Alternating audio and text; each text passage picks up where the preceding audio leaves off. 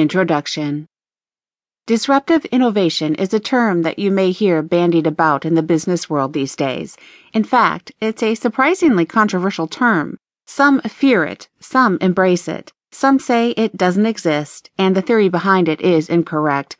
Others say the presence and power of disruptive innovation has been proven time and again throughout history. What is disruptive innovation anyway?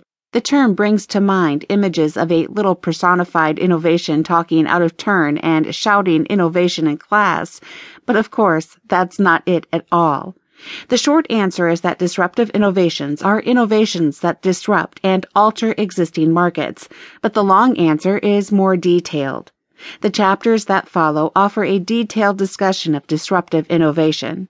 After Chapter 1's explanation of what exactly the term means, Chapter 2 goes on to talk about the history of the term and its inventor, and Chapter 3 explores the book that outlines the theory of disruptive innovation. Chapter 4 looks at some everyday examples of disruptive innovation, and finally, Chapter 5 considers what this all means for companies.